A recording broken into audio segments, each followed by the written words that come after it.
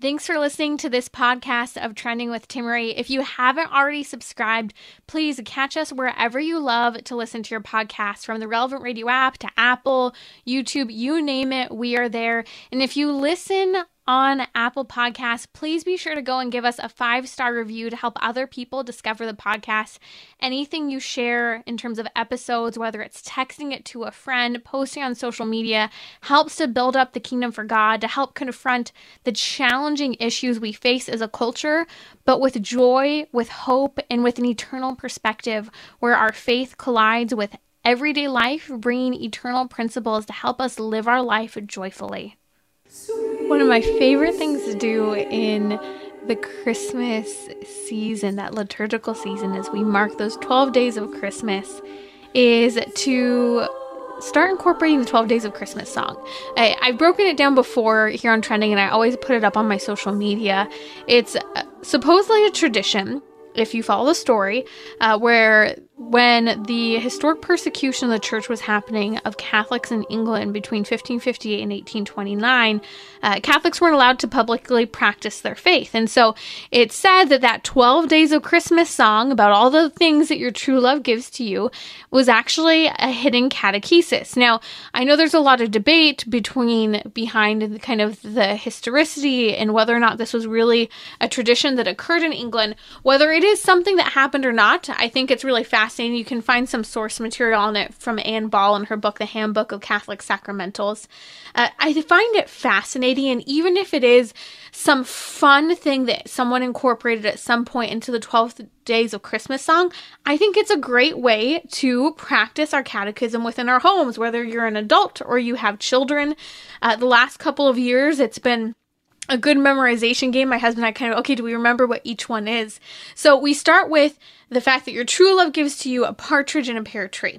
So the first symbol would be the true love is Jesus Christ, born on Christmas Day, and that's the first day of Christmas. And the partridge on the pear tree marks the true love that is sent to us from Christmas, being that gift and the 12 Days of Christmas song, that we start to unpack partridge and a pear tree being Jesus Christ himself, that he is the true love, and that God sent God himself for the sacrifice of all of us.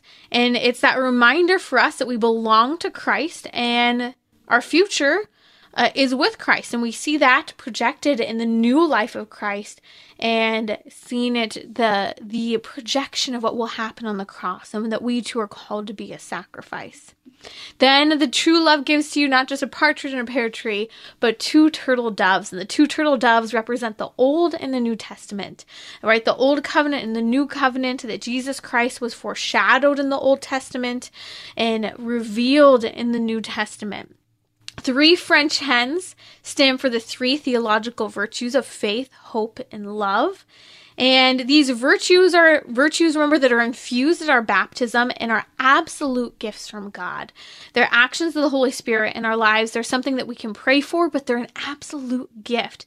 The Catechism of the Catholic Church says that these 3 virtues have the one triune God for their origin, motive, and object. And it says the theological virtues are the foundation of Christian moral activity. They animate it and give it its special character.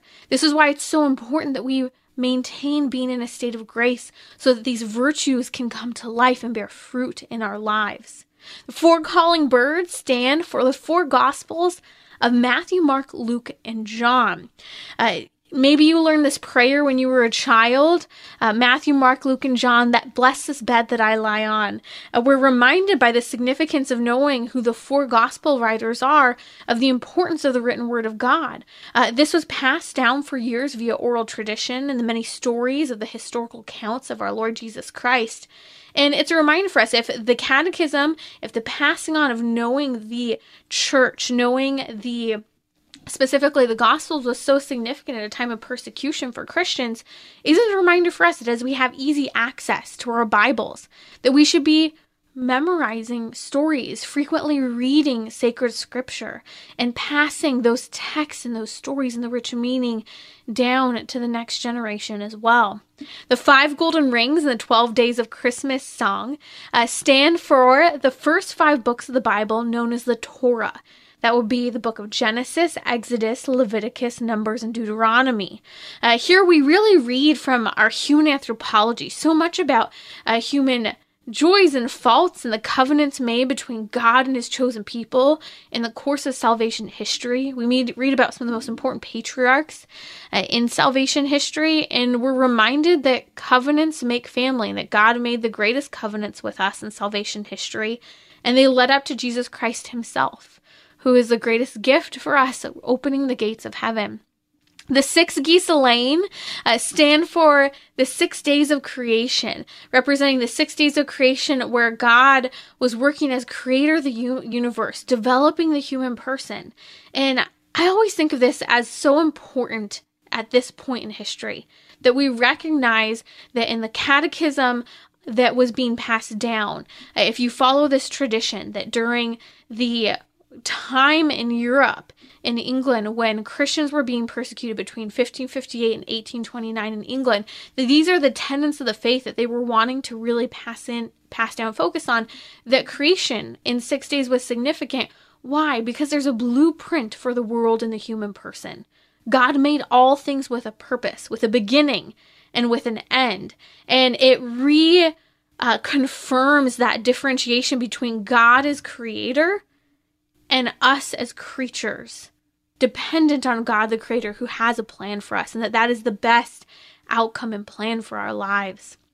The 7 swans of swimming stand for, this one I think is a little bit of a stretch, or actually the next one is, sorry, I'll get to it. But this stands for the 7-fold gifts of the Holy Spirit.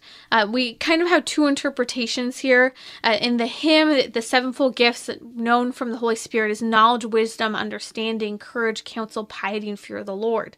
You can find these in Isaiah chapter 11. But then you also have that these have historically stood for the 7 gifts mentioned in Romans chapter 12 by St. Paul, where he talks about having gifts that differ according to the graces given to us. For one, prophecy, another faith, another serving and teaching, those who exhort and those who contribute in liberality, those who give aid with zeal, and those who do acts of mercy with cheerfulness. Then we have the 8 maids of milking in the 12 days of Christmas song, standing for the 8 beatitudes that we could break down and spend a whole show on.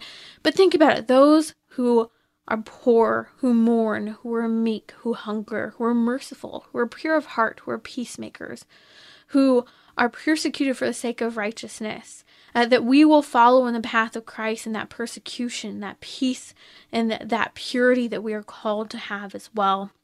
The 9 ladies dancing, this is the one that's a little bit of a stretch. Stand for the 9 fruits of the Holy Spirit, but correct, if you are correcting me, they're actually 12 fruits of the Holy Spirit, but the way it's broken down is that 6 of those fruits are kind of combined together, where patience and forbearance are combined, goodness and kindness, as well as continency and chastity. And you have fidelity, modesty, mildness, peace, joy, and charity as well. And so I think that one's a bit of a stretch, but I see how it can fit. Again, whether you believe that this was part of what actually occurred when Catholics were being persecuted in England, or you find it a really fun tradition that came out of this song.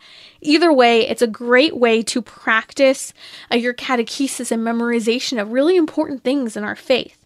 The 10 Lords of Leaping stand in the song for the 10 Commandments. That's an easy one, and just a little reminder. I think it's so important that we know what these 10 Commandments are, and we ponder how we might struggle in a unique way with each of them in our own way. The 11 Pipers piping, this is a neat one, stands for the 11 faithful apostles, Judas being the one unfaithful apostle. It's a reminder to pray for the intercession of the apostles. And the 12 drummers drumming. This one's my favorite because it's a challenge for us to actually really make sure we are paying attention to this. That is, the 12 drummers drumming represent the 12 articles of faith in the Apostles' Creed. If you look at paragraph 185 in the Catechism of the Catholic Church, you can really break down each of those articles and ponder this Christmas, on the 12th day of Christmas, am I really truly believing this? Is my family believing this? How can we work on diving into the catechesis of this in the catechism? So stay tuned. I'll be posting the 12 days of Christmas, all of this as well on social media, but it's a really fun tradition to bring into your home, making sure we understand and know these catechetical elements of our faith. Wishing you very soon, hopefully, a Merry Christmas, and we'll see if I'm with you tomorrow. Still waiting for the baby.